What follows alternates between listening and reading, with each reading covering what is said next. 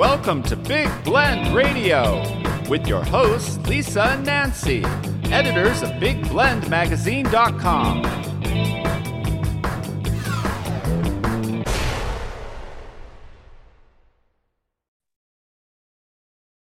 Hey everyone, welcome to Big Blend Radio.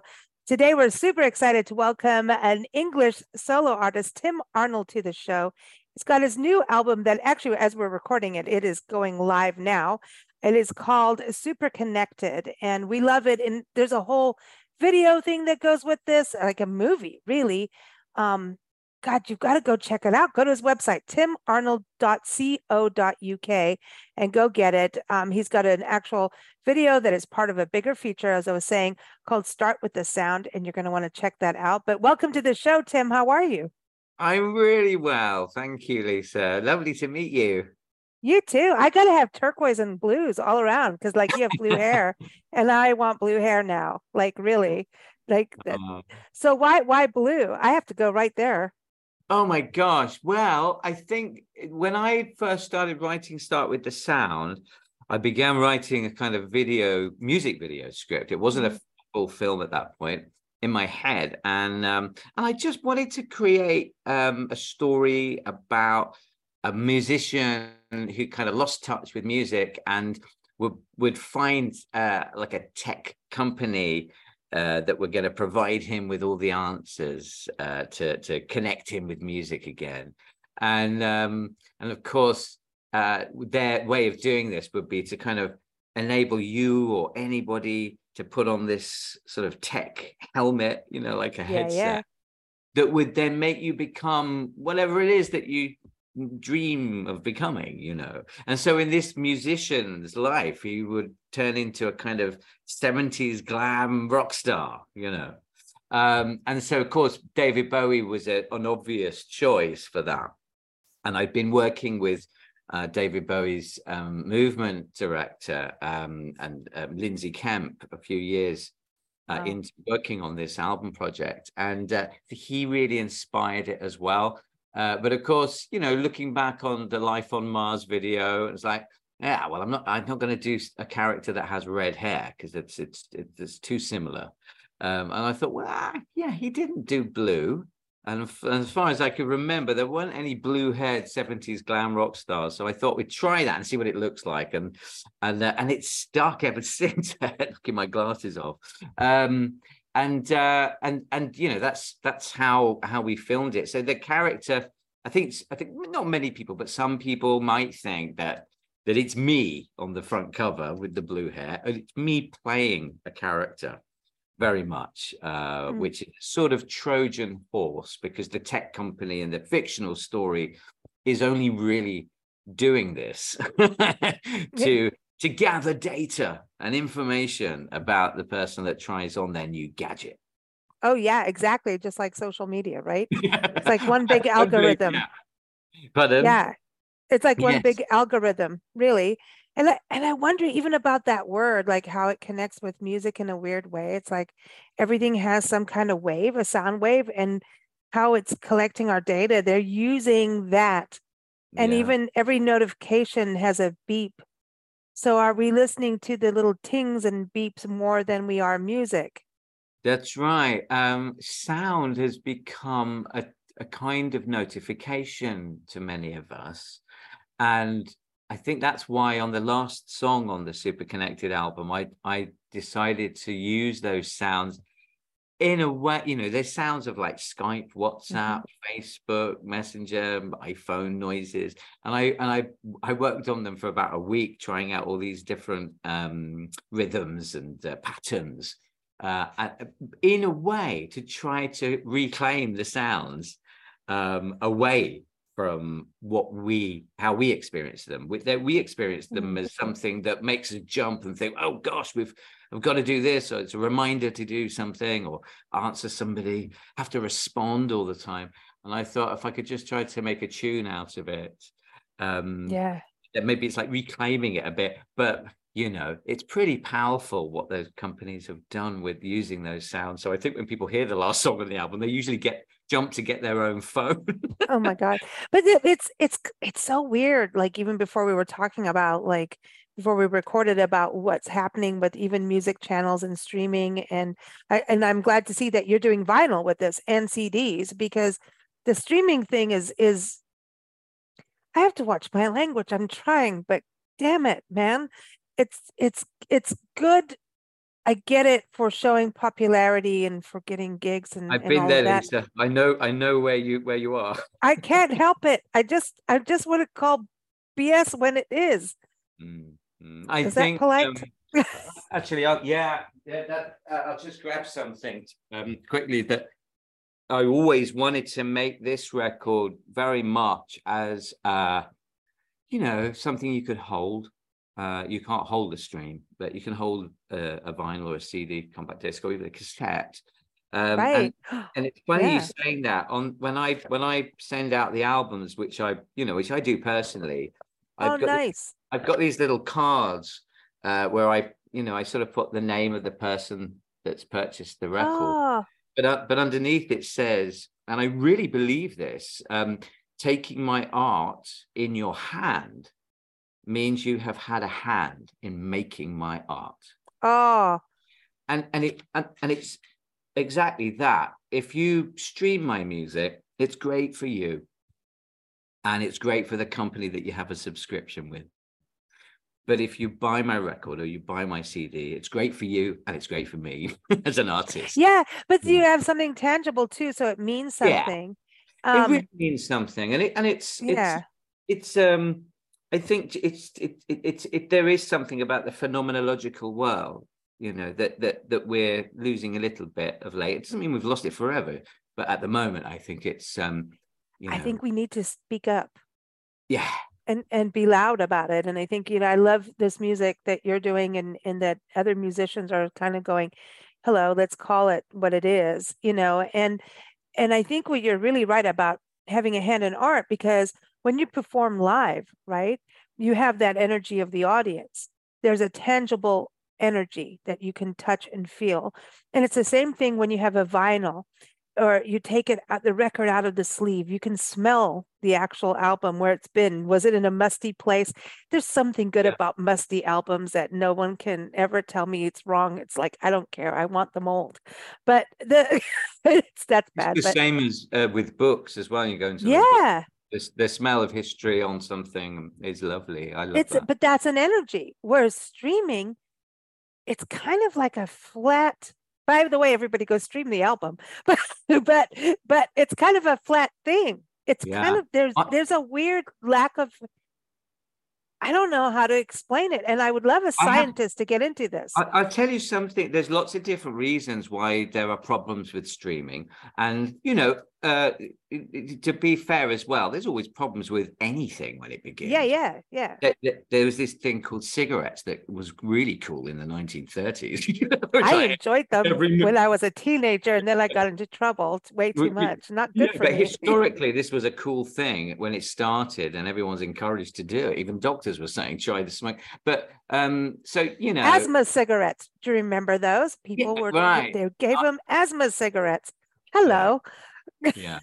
But with streaming, I think the one thing that I found really, I don't know, as a musician, a bit worrying, or not as a musician, as a songwriter, was what I discovered was that, a songwriter or music creator, let's call it, which widens it out a little bit, will get paid for a stream of their song, for one stream of their, but actually it's as long as it's played for 30 seconds, right? So mathematically, if your song is 10 minutes long and someone's listening to that all the time, you're going to make a lot less money than someone whose song is only 3 minutes long. Are you with me? You following me? Oh, see, the mathematical algorithm of BS. Yeah, so the mathematics is encouraged. If you're incentivized by making money, which I'm not, but most artists in the popular realm are. I wouldn't call myself a pop artist, but it just means that if you have an album full of 2-minute songs, you're going to make a lot more money. Oh, we're back to the old school radio again. Exactly. And it's Drake, of course, who had that album that I forgot the name of, has like 20 songs on it, but they're all 2 minutes long. Some of them are 1 minute long. I can't imagine why he made a song that short. But to me, and that's the thing, like I always thought, like I love old school late night radio hosts, like, and we travel the country full time, and America's a big darn country, and you can tell when you cross a county line or a village line in your country, right? In England, we used to live in England too, and you can see that they start repeating the same playlist of songs, and we could go through 3 or 4 states in one day because we do marathon drives, and we'll look at each other. Nancy and I'll look at each other. We just heard that. And it's really the same song over and over until you get to a college town. Then you get public radio, and you get college students who take over and say, beep, beep, BS to that. Let's do this. And here's some new stuff. And you're like, or really old stuff from the archives, the B-sides, the 7-minute songs. I'm like, thank you. I want that. Because why should an artist be told, like a painter, you must only paint 8x4? It's like our books when we printed our magazines. Oh, you must stick to this. I think that's the point as well, is that what you're talking about is very much to do with there's music as pop that is thought of as something, I don't know, disposable and a commodity, and then there's music as art. And what's the strange thing is you're art. You are 100% art to me. Integrity. Which I sort of hope so, because that's the music that I grew up listening to was like that, and it's really kind of you to think of my music like that. But I think the older I get, the more I see how the 60s and the 70s and a little into the 80s, I think as well, is the exception. You know, those artists that broke through with an entire lyrical, conscientious approach to the world and counterculture is not the norm. And of course, I thought it was the norm, and so I grew up with it. I grew up listening to it because of my mom, and it's like, and my friends' families, you know, and it was like, oh, this is the best thing. Even though I was living in different countries, that was like the pioneers, and it was only later that I realized, oh, these were the pioneers, you know. But I lived the business wasn't fully formed then, and it's only since the business has become such a good point. I think Bowie explained it in one of his last interviews, an early interview in 2000, I think, and he discussed the fact that he got into music in the 60s to affect change, because you could really affect change in society at that time. But even in the year 2000, he said, I wouldn't get into music now, though, if I wanted to affect change. That's 23 years ago, you know. So how it is now is kind of like people, certainly of my generation, who've been making records for a long time, are like, gosh, we got stuck in a difficult space. But I think what's good at the moment, though, is that even though the mainstream has a very limited choice of music and artists to choose from, there is more music being made than ever before, and there's more talent has more outlets. So I think it depends what channels you look through. If you look through the mainstream channels, then you're limited. People feel like you and me will be very disappointed. But I think we have to look in those other spaces and realize, you know, wherever Pink Floyd sprung out of and wherever Bowie sprung out of in those amazing creative pools of the 60s and the 70s, they exist. They're just not covered by the mainstream anymore. That's all. If you're going to get Pink Floyd, it's just like another brick in the wall, like over and over. And it's like, Jesus Christ. It's like they did so much more. David Bowie did so much more than what you hear, you know. I mean, God, he did. I still find songs that I didn't know about, like from Bowie to this day, that I'm like, holy crap, he did that. Oh yeah. And then I get it. It's like a rabbit hole, and I love it because that's what I really love about your music, is like, it just took me home immediately when I listened. I'm like, like I just feel like this is at home, but it's so new and fresh and timely. And timely is important because we talk about affecting change. Basically it's a pain in the ass to affect change, right? That's the biggest thing. Yeah. But music and the arts, whether it's writing, film, painting, artists tell the truth of time. They do. It's honest. When I mean true art is honest, it's integrity, right. and you suffer for it. Sorry. Yes, you do. Yeah. I mean, I hadn't realized until recently, and I don't say it from a position of, oh, poor me, because I really love the path and the journey that I've chosen in my life. But yeah, I've sacrificed an awful lot to do the work I've done. So then, of course, when I was presented with the way popular music has been, I don't know, co-opted and commoditized, you get a little bit frustrated because you realize how much of the man, well, of what you could have in society in your lifetime that I could have had, that I haven't, because I kind of made sacrifices to follow my artistic I don't know, they're not even ambitions, but just the need to explore what I feel about the world and myself and in relation to it. And that very much came into being on this album, and it's probably why I could have released it 4 years ago, and I could have released it 3 years ago or 2, and I just kept building it. So it's quite a beast of a. It's a work of art.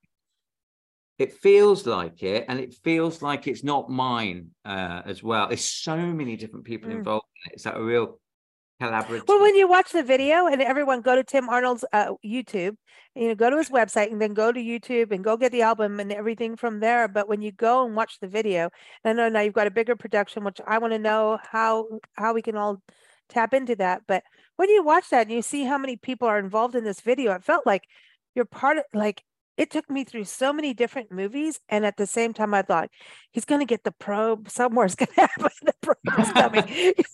But it just, to me, was a very big wake up. When you have the white rooms, like the white coats, anything with a white coat, I'm running to the hills. Give me Kate Bush. I'm going running up that hill.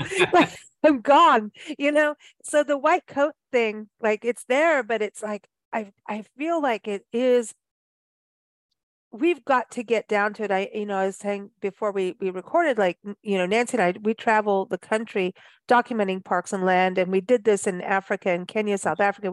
It's always been who we are. And when you talk about music, like, I feel like we're copying nature in a very synthetic, inorganic, unorganic, I don't know what the word is, but it's horrible how we're, like, I understand recording sound and synthesizing. I get all that on the musical side. But all the notifications we get on phones and all of what we're doing is taking away from nature. So, like, let's even think about an alarm clock. Who the hell wants a bing, bing, bing, bing to wake up to? That's like when you're a baby coming out and you're being born. They slapped you at the beginning. They didn't slap me because I apparently talked before I got slapped, because apparently I talk a lot. But when you think about waking up in the morning, if you listen, and we have the birds outside our window, and some people don't have that blessing of birds outside their window. Some people hate the birds outside their window. And I go, okay, you've kind of lost that connection now. You want your phone to do that, So if we keep distancing ourselves from nature, and we're going more into the phone, more into this technology, when I think technology can do an amazing amount of goodness too. So I'm not anti-progression and all of that. But you see what I mean? It's just, I feel like we've kind of lost balance, and we need to go back to nature, because we need that balance to balance, like, even breathing and stuff. Eventually, like, we've got to think for ourselves. We got to get our hands in the dirt.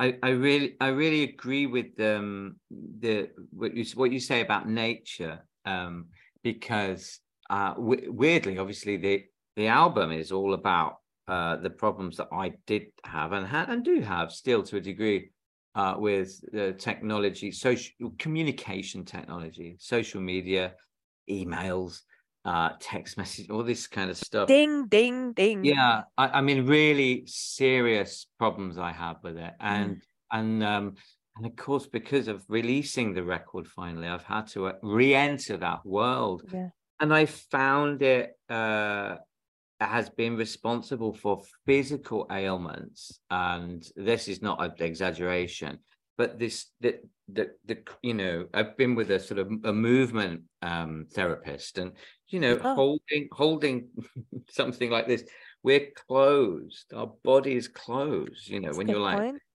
your arms are kind of like this, and I really wish they'd hurry up with the Tom Cruise Minority Report thing so we can just do that, you know, with the screen.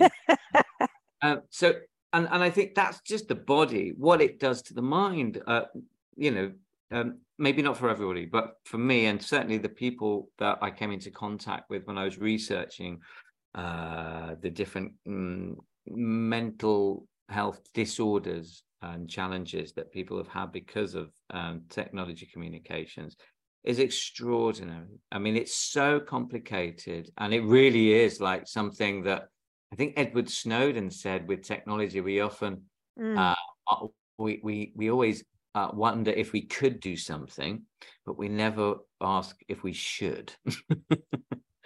You know. Ooh. And I think a little bit of that has happened, certainly in terms of younger people that inspired me writing the album of Super Connected. Has very much, you know, been harmful, I think, to a lot of youngsters who haven't finished developing, you know, in their brains. And that's when I went to Italy in 2016 to do a concert in Verona, and a friend had invited me, and he's a neuropsychotherapist, Riccardo, and he just told me that his job had really turned into going and counseling teenagers who would not leave their bedroom, would not go to school. Their parents didn't know what to do with their kid, but they were absolutely locked into their, you know, the world of social media. And this was more and more at that time. That was probably 2016, and I started writing about all the songs on this album then.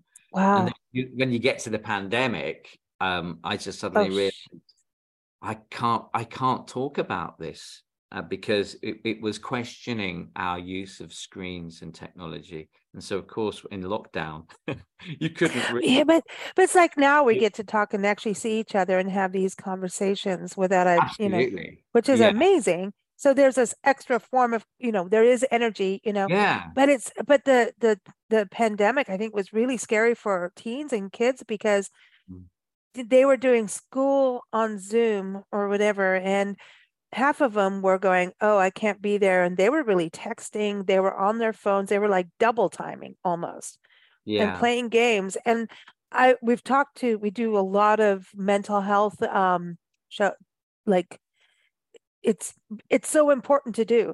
And we just keep doing it because relationships, I watch people go out to a meal. It's like you're finally allowed to go to a restaurant after all these years, right? 2 years of none of that, right? Go out to a restaurant and you're texting each other from your damn table. Like, let's order from a QR code. I understand during pandemic times. But it's nuts. It's very empowering. I think mobile phones have become very empowering, and I think for people who don't have problems about their power in the world, it's not a big deal. You know, I've met various politicians who are very comfortable, quite wealthy, and it doesn't mess with their daily the way they go on. Well, our politicians are too old to even use them. So they're like, I'm just like, dudes, come on, and women, can you just move on? Get on with it. Because how do we make change? But I think, yeah, right. But I think the people that, those of us in society who who don't have a lot of power and don't have a say and a support and support are really married to their phones. And one thing that I'm doing next week, I'm doing an album launch and the film premiere at the Roundhouse in London. And we've teamed up with a company called Yonder, who create phone-free spaces. And what that means is, in a nutshell, is when you come to the venue and you show your ticket or you buy your ticket, they take your phone for a moment and they put it in a pouch, and then they lock the pouch and they give you the phone back. And then you go into the venue. So it's not like your phone's been confiscated. It's still on your person. You have your phone, but you can't use it in the performance space. And it's not a restriction. Like, I'm not using it, but I'm not saying you can't use your phone. I'm saying I can't do my show with if you're doing this. Yeah, I can't do it. One reason is I'm autistic, and I only found this out recently, and it has been a massive part of my ability to concentrate in anything when there's many things happening at the same time, unless it's music, which is the opposite. Music is the thing that can be all kinds of music going on, and that's very self-regulating for me. But yeah, it's actually to help me perform.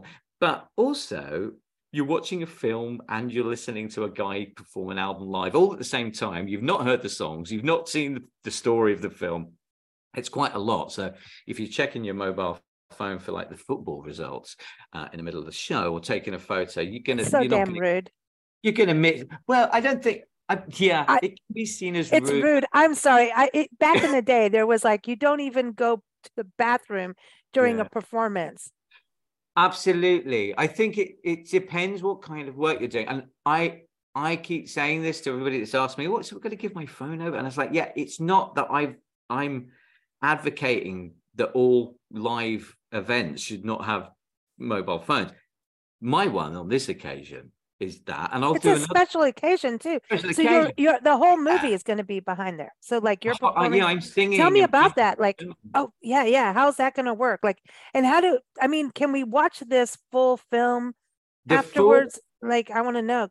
I'll watch it on my phone. I'm kidding. I won't. I'll watch it I'll at least increase it to the computer or TV.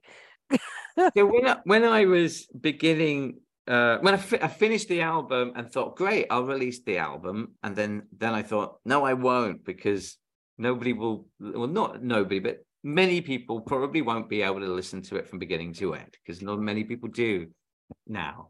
And it was a kind of idea of how could I get everybody to experience the whole album?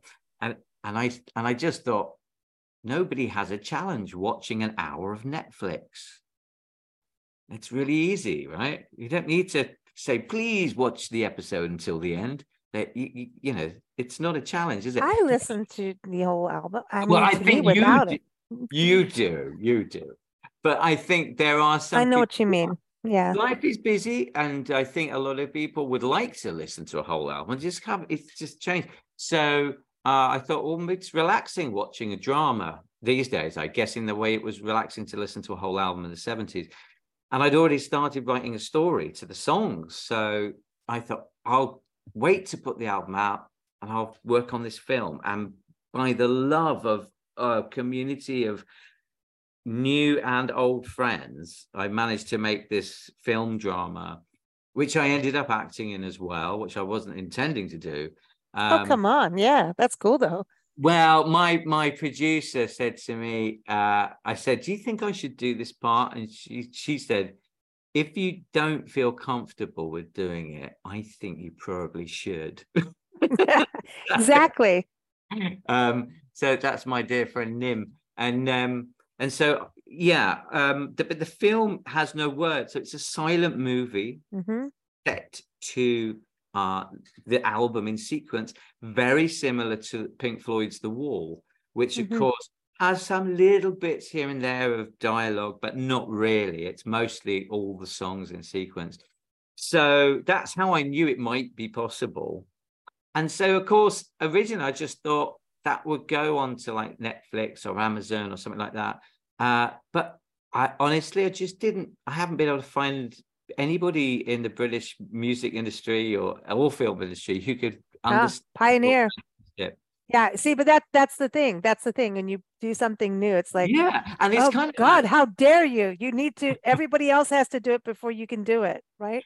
Exactly. Well, no one's really doing that, Tim. And I take that always. But that's a compliment. Okay, I can go to my grave knowing that I'm feeling happy. I was doing something. Well, this, as you were tired, this really came to mind of, and even some interviews I just recently did with musicians, kind of in this space of going, like, this is BS what we're doing, right, in the world. And there's so many different ways, whether it's climate change, whether it's technology, AI, algorithm, BS, how streaming. I mean, so people are standing up, and musicians. So I kind of feel like Nancy and I were talking about this the other day. I kind of feel like we're going back to the 80s in a weird way. So 80s music sound is kind of merging with some of the old rock and blues and everything, but there's this interesting pioneer thing. Like, and I said, so sampling is really using new sounds is becoming the new wave of people capturing new music. And I'm like, this is going to be what happens now. However, the musicians now are like, it's like punk is in there, like the attitude is in there. And it can even come out in classical music, punk, in a way of like, I'm going to wake you the hell up, right?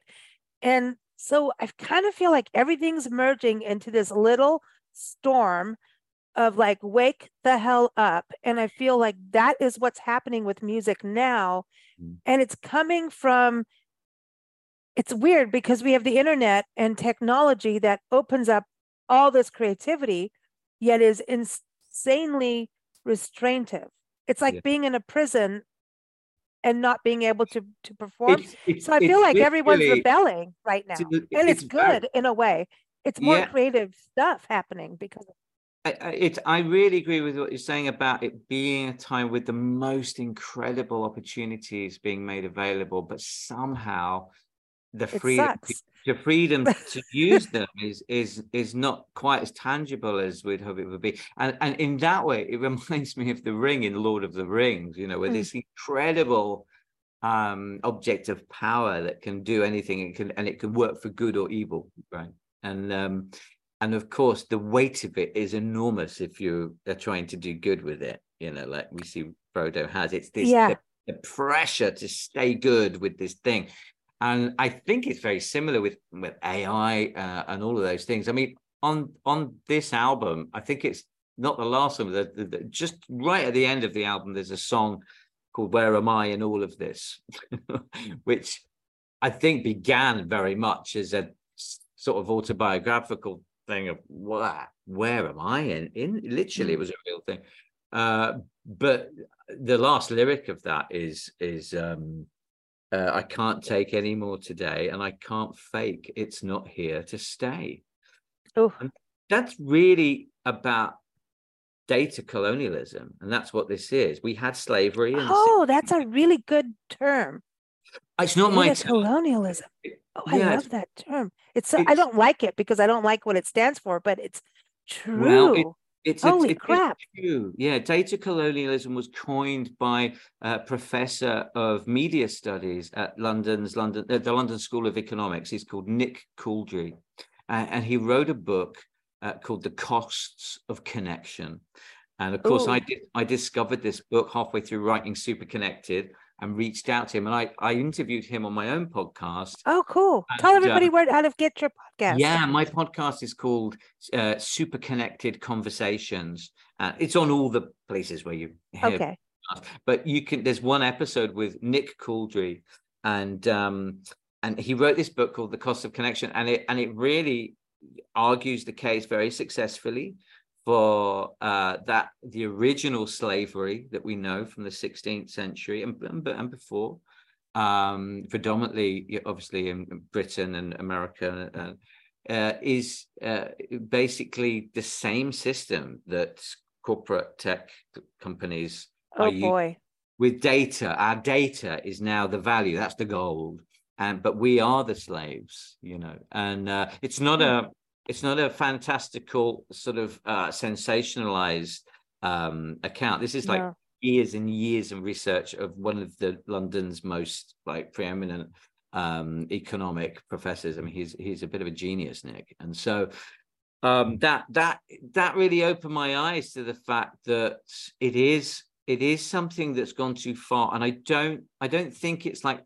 there's a dastardly baddie, you know, behind it, or like a Bond villain, you know, like in the James Bond film. There's like it's a collective. It's a collective. I think it's a collective. I think it's also just happened, and it's also a system, and systems come into place, and if you work in a system and it's your job and your children being fed depends on you being in that job, in that system, you don't question it very much. That's normal, you know.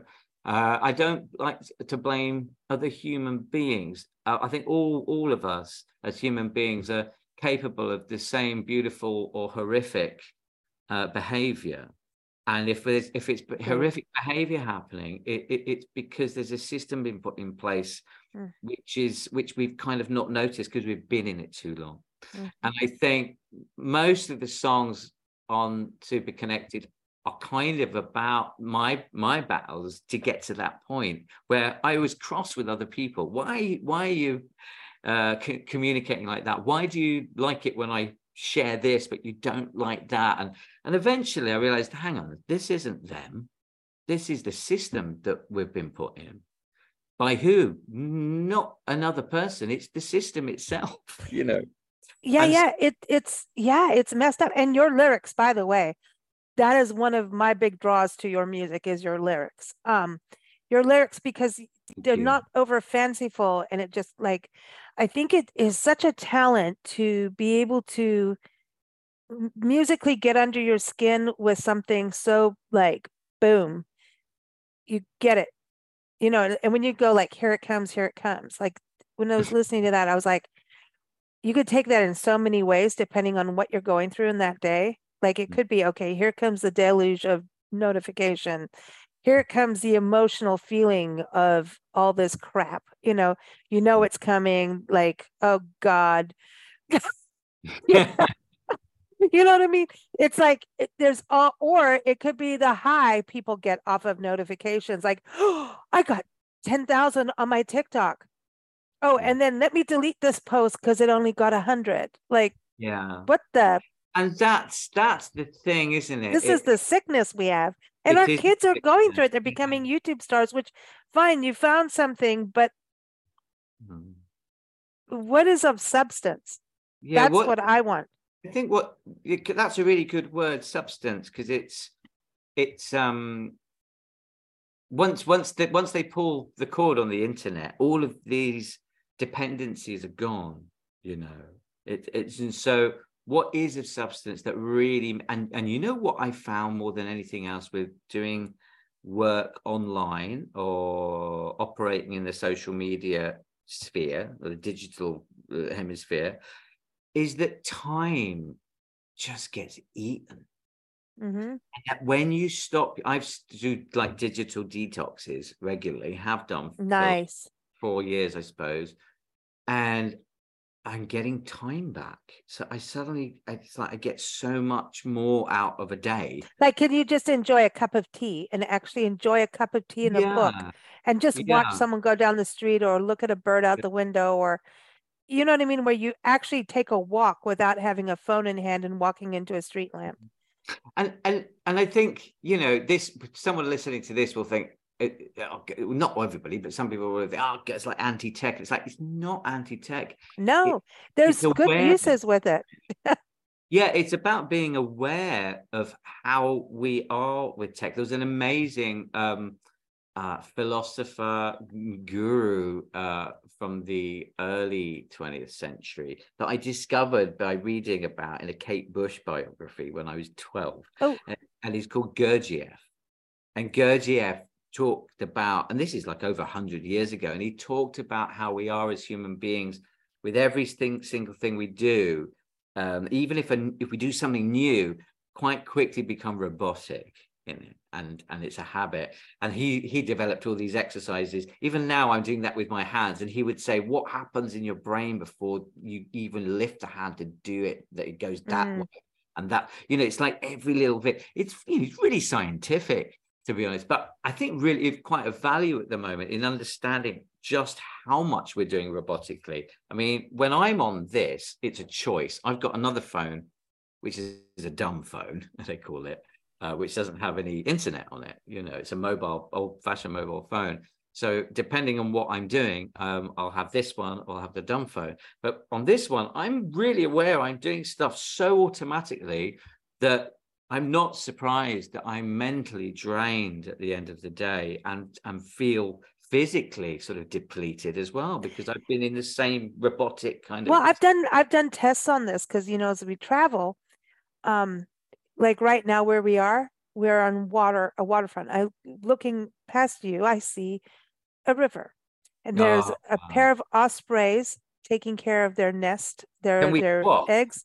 You can come here, but I mean, it's beautiful. It's absolutely gorgeous, and very lucky to be here. But to be in nature, suddenly, this calm took over my phone. Now, if I'm in a busy space, my brain is very ding bad. It goes ding, ding, ding all the time. I'm like one of those people. And then I crash, boom, because my body says, you're going to go down, girl. You're going down, right? And to wind my brain down, like after interviews and magazine deadlines and travel, I need to how do you unwind? Well, you're on your phone. And do you really sleep after that? So here we are, this lake view, everything. My body has just said, you're sleeping here.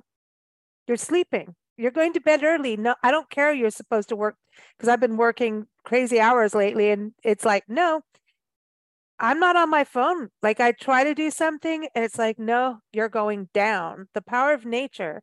So it's kind of these interesting, and I do this as we travel. And I wonder about that, about us as society getting away from having I'm going back to the nature thing. As we separate ourselves from part of our heartbeat, we're screwing up. So I'm not saying that if we live in flats. I love that. You refer to nature as part of our heartbeat. We are connected. We are part of trees. Absolutely. Part of our DNA is connected to trees. So as we cut them down, like I've been in places where I start getting really upset and emotional. I'm going, oh, what? Don't look at me just because I'm a woman that way. No, not you. I'm just saying, it's not that. And I'll go around the corner and they're cutting a tree down. And my body knows, and I'm very, very connected with nature. I grew up in the bush, and I'm just that way. And whenever you put me in society, I start to rebel and become quite an idiot. It's not natural, I don't think, for us to box ourselves up. We live in condos and flats, apartments, wherever we are in the world. Have some plants, put a patio garden, do what you can, have community parks. I don't care if it's 10 feet wide. We create these dead zones in our life, and then we put technology on top of it. We need that balance, is all I'm saying. I think that's what the conversation, it's not like anti-everything. It is called finding the balance. Absolutely. And also I grew up in an area of London called Soho. You probably heard of Soho. My mum and my grandfather both lived there as well. And so I wasn't born there, but I ended up going there because of the family roots, and I felt connected. And one of the things that I used to talk about Soho was when it started being kind of pulled down a little bit, and we lost a lot of amazing music venues and cultural spaces. Oh, really? It really contributed historically, yeah. And one of the things I used to talk about was what made it somewhere that everybody loved was its variety and diversity. So there were Italians, yes, there were Turks, yes, there were Hungarian. That's awesome. Greek. Oh my God, that means you have good food everywhere. Yeah, coffee shops, film industry, music industry, theatre land. That's vibrant. It's like everything. And And I think it's the same with all life. The key to, I think, a really balanced life that it's diversity on everything. That we can exist in our natural state in effectively, is when we don't sort of have this absolutist idea that everything should be one way, because it's a little bit like that with what I'm talking about on the album. Many of these tech companies that govern a large proportion of our lives tell us how we should communicate and how we shouldn't communicate. And well, they're not wrong about their way. They're not. But it doesn't cancel out the other way. And so what we learned before the digital revolution isn't null and void. We can bring that as well. And that's kind of where I'm coming from with Super Connected. I think you use what the tools we have for betterment. It's not about replacing one with the other. I really want to go on this diversity part where you're talking about, because we are the big blend, right?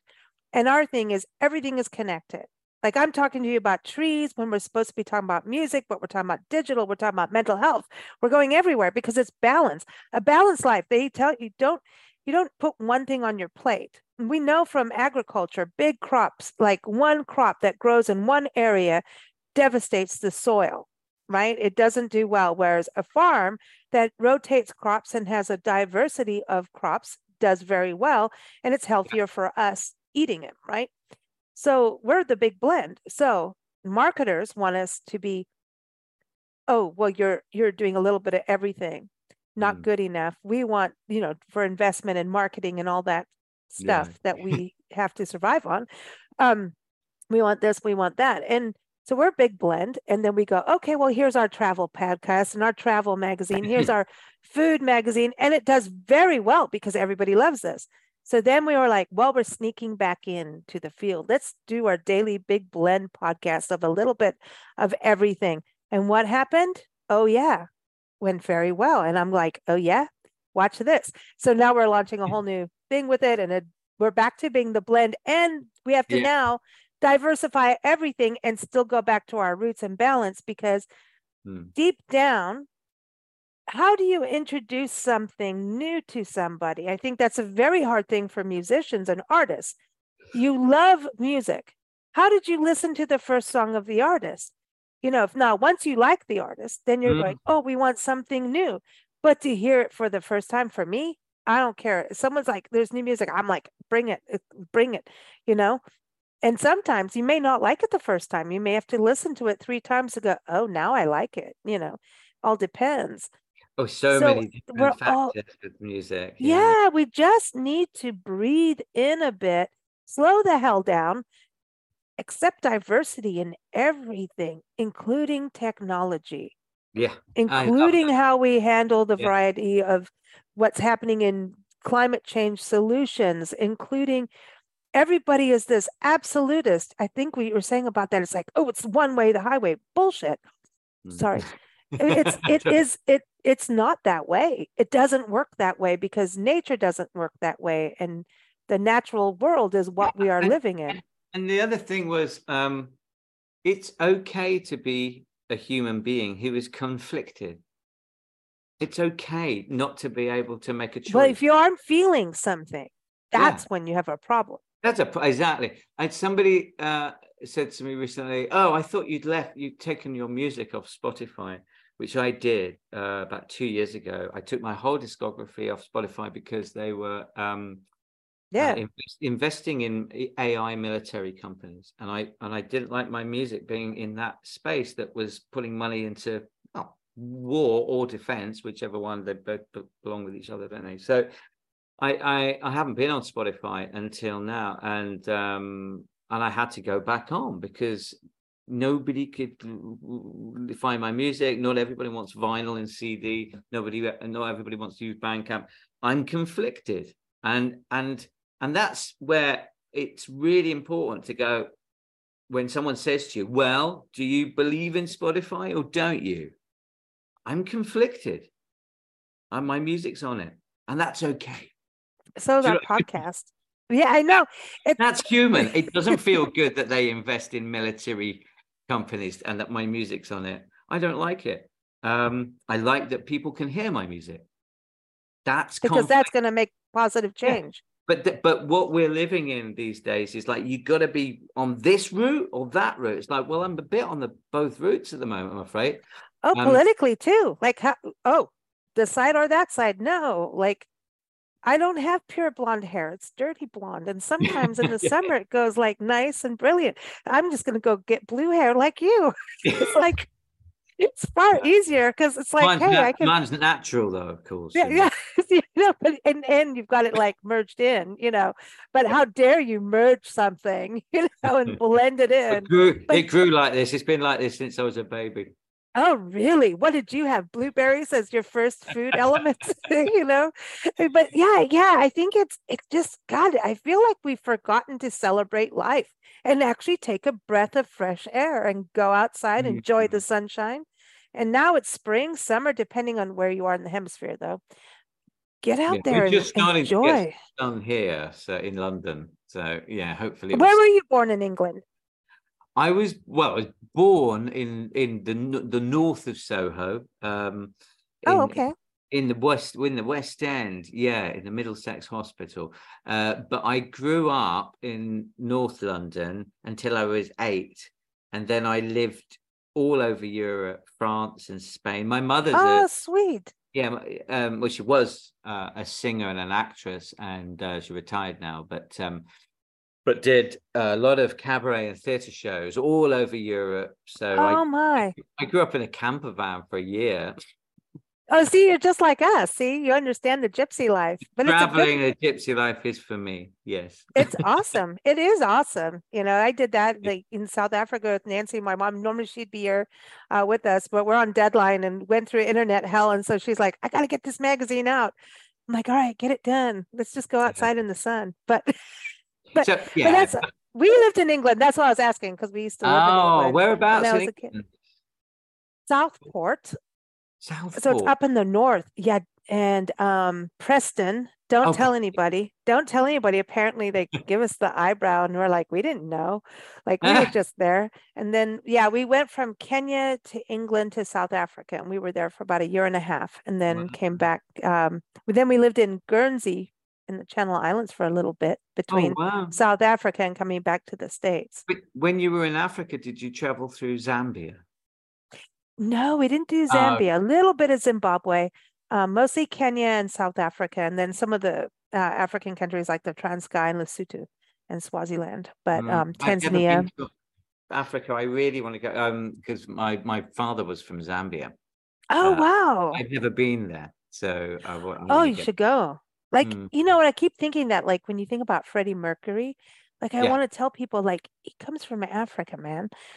It's like, I know. But it's like he was Zanzibar, and that's a crazy place too. It's really amazing that you brought that up, Lisa, because I was a member of the Queen fan club. Seriously, I love it. I had a little membership card when I was 12, in 1987, and it was the first time I'm mixed race, but I kind of knew that, but didn't know it because my mum was white and my older brother was white. Everybody was white. So I kind of grew up thinking I'm probably white, really, when I was a kid. I just didn't. No, you can't be. You've got blue hair. You're a blue. Yeah, right. but I didn't know about, and I remember saying to my mum when I was very young, I said, God, I'd love to do something like Freddie Mercury when I'm older. And look at you now. And she said, well, he's not even fully, he's not English anyway. I didn't know. I was 12 or 13, and it kind of gave me confidence because I'm half Indian, and knowing that he was from Zanzibar just made me think, okay, so I can do rock and roll too. Yeah, you can. It's amazing. Yeah. And look at the Indian culture, what's happening now. Like, I mean, come on. It's incredible. It is. And the rhythms, to me, that's, growing up in Africa, is the rhythm and the vocals are so powerful. And, so it was just a really, I think with your music too, because we were so much on the music would come from Europe. Yeah. So you'd hear that sound in your sound. Like I said, that as soon as I listened, I'm like, oh yeah, I'm home. That's like my term of like, yeah. So glad you like it. It's been a long time coming as well. I've made 3 other albums during the making of this album. I've released. Oh wow, cool. 3 others. So it's been a long time. It's really lovely meeting somebody for the first time, and hearing that it resonates with you. Oh, it's like that was immediate. It was immediate from push play on. I'm like, oh, I'm in. You got me immediately. So thank you for joining us here on Big Blend Radio. Thank you for everyone has to keep up with you. Everyone go to, let me get it right here. Wow, there's superconnected.technology too. Look at that. You got a technology link. Well, it had to be, really, didn't it, for that? But I think technology is what we've been doing for the last hour. That's the listen, but this is the positive part, right? So that's the thing. Yeah. So everyone, timarnold.co.uk. Again, the album is Super Connected. Go to YouTube to watch the video we were talking about. Go check that out and stay in touch. And for people that are in the movie industry who understand all that stuff, get in touch with Tim because, seriously, it's so cool. Go to his YouTube channel. And then if you can get the album or the CD, that is preferred. And Bandcamp, they are the best streaming outlet for musicians. I'm just saying. And Bandcamp Fridays are the best.